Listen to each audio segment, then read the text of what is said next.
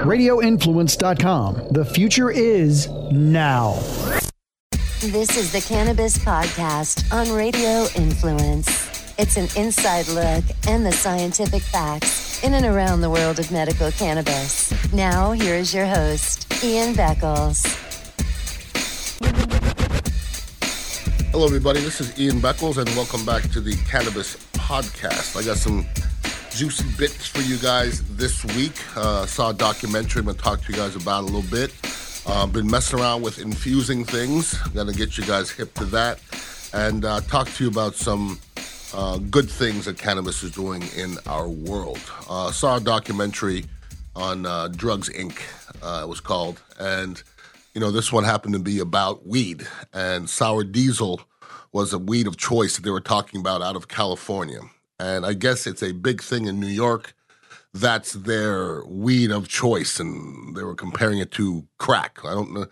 I'm pretty sure I've smoked sour diesel. I don't know if I know I've never taken crack, but it wasn't that crazy, you know? But I guess that's their strain of choice in New York. And California, we know that a lot of the weed is grown there. They're saying now that cannabis actually, the revenue is 3 times what wine is in the state of California, which is a big deal because that's wine country, allegedly. Maybe we should change it into cannabis country. What it's doing, though, is there's so much money running through there that, you know, dispensaries are becoming targets. You know, there's always this issue of, you know, banks taking money, and most dispensaries in this area are cash only, so it's probably a thing. Now you're talking about, you know, holding, you know, big amounts of cash in your building. And if you've been to a dispensary in this area, I've been to a couple, truly, usually, there's always a guard there. He's armed and, you know, very aware of what's going on out there because there's a lot of money in that building. You know, when they're talking about, you know, people doing things illegally with marijuana, not everything about marijuana is positive. They're talking about in Humboldt County, just alone, they had 4,000 illegal marijuana grows in Humboldt County in 1 year that they were seizing. And they were getting them by these satellites, the satellites up top to kind of look down and see some of these grows because they're some of them are elaborate, some of them aren't.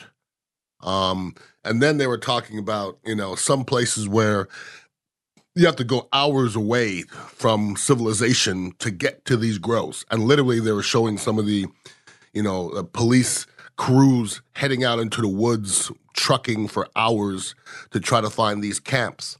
And a lot of the camps are out there and they're led by these Mexican cartels.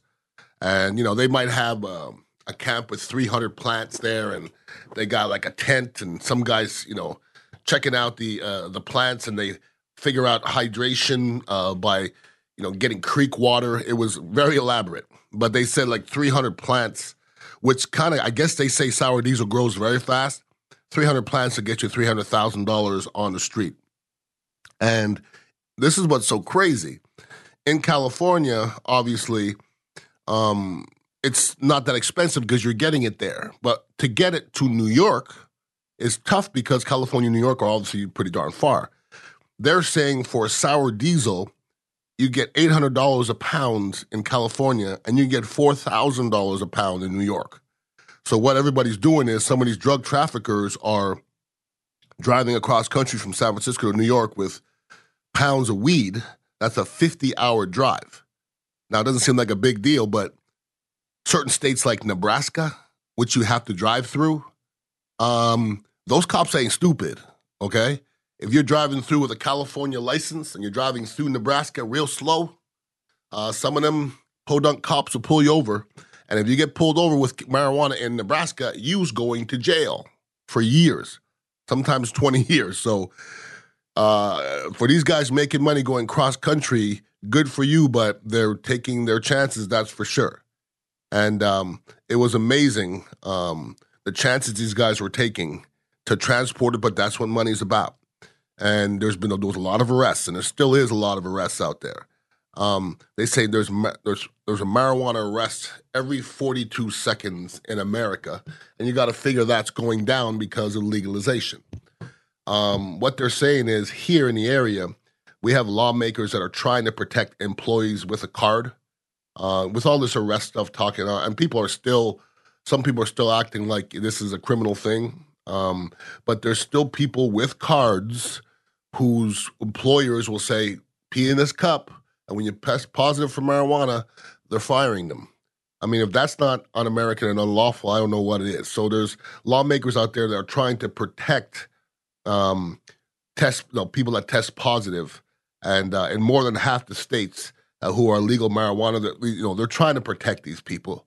If you have a marijuana card, I mean, that's a doctor saying that you're allowed to take marijuana and you should take marijuana. You don't ever hear somebody losing their job for testing positive for Vicodin or Xanax. Never. Those are still prescribed drugs. So that's the hypocrisy of the whole thing. Now, some of the good things happening with this beloved plant. In Canada, we know that marijuana is legal, period, in Canada. It's been a couple of years now. They say Canadian beer sales have been sliding, okay, because of the cannabis sector, pretty much. And in 2019, they had the biggest decline in years from Canadian beer. Canadians love their beer, by the way, okay? They really do. And there is the biggest decline in years because of the competition has increased with other beverage categories and the expanding cannabis industry. The sales of domestic and imported beer fell 3% last year from 2018, the steepest decline in at least 7 years. And like I said, Canadians love their beer. And the fact that the sale of beers is declining is actually incredible. But if you're looking at it, you'd rather somebody smoking weed than drinking beer because you're getting a lot more trouble drinking beer. A lot more trouble. So that, to me, that's a positive. When you talk about Colorado, when they legalize it, DUIs are going down, crime is going down. Those are legitimate statistics, and I think those are the important statistics.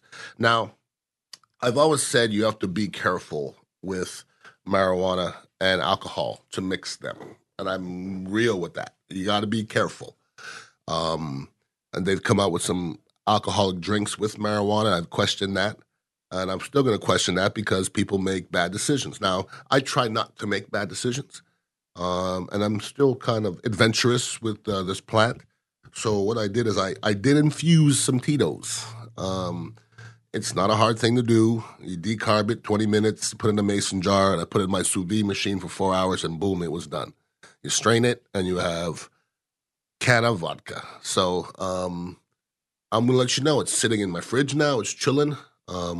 Haven't tasted it yet. Might just indulge a little bit tonight, so I'll let you guys know what that's all about. But anybody who's curious about making butter or oil or alcohol or anything, Google it.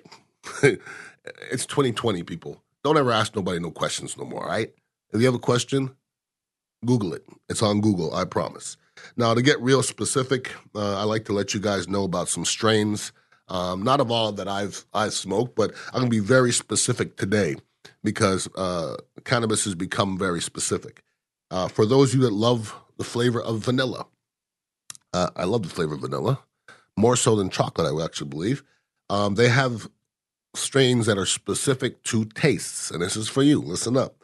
Vanilla Kush, Mendo Breath, Wedding Cake, Ice Cream Cake, and Orange Dream. So, like I said, in 2020, in this day and age where you can call up your dispensaries and find out what they have, there's trackers to track down specific strains. You can get what you want in this day and age. So use modern technology, and usually weed heads are on top of all those modern technology things. And I don't know if I'd call myself a weed head. I'm definitely not into modern technology, but I'm somewhere in the middle. If anybody ever has any questions for me or any comments about cannabis, you can hit me up at ianbeckles@radioinfluence.com. We have a bunch of other podcasts as well, and we're on an Ian Show Monday through Friday, 3 to 7, 6:20 a.m. and 95.3 FM. There's always things going on in this cannabis world, so there's always things for me to talk about every single week. I appreciate you guys listening in. It's been fun. Get out there and smoke something delicious this week. I know I will. Peace out. For more information on medical cannabis, make sure to follow Ian Beckles on Twitter @Ian Beckles. This has been the Cannabis Podcast, powered by Trulieve on Radio Influence. This is an In the Trenches with Ian Beckles quick fix on Radio Influence. The XFL is upon us. We waited. It's here. Not sure it's going to last. You know, some people are getting upset that I'm being negative towards it, but I'm the guy watching it. I've watched it every week. I've watched most of the games. So I think I should be the guy who tells you what I think. I'm not a guy to candy coat. I've never been that guy. But when I'm watching the Vipers and the Dragons, okay, and there's 141 total yards in the first half and 3 points, nobody wants to see that shit. Like, the crowd in Seattle was great. The atmosphere was great. The Vipers, 20 possessions offensively, 0 touchdowns. That's not good football. In the Trenches with Ian Beckles can be found on Apple Podcasts, Stitcher, TuneIn Radio, Google Podcasts, and RadioInfluence.com.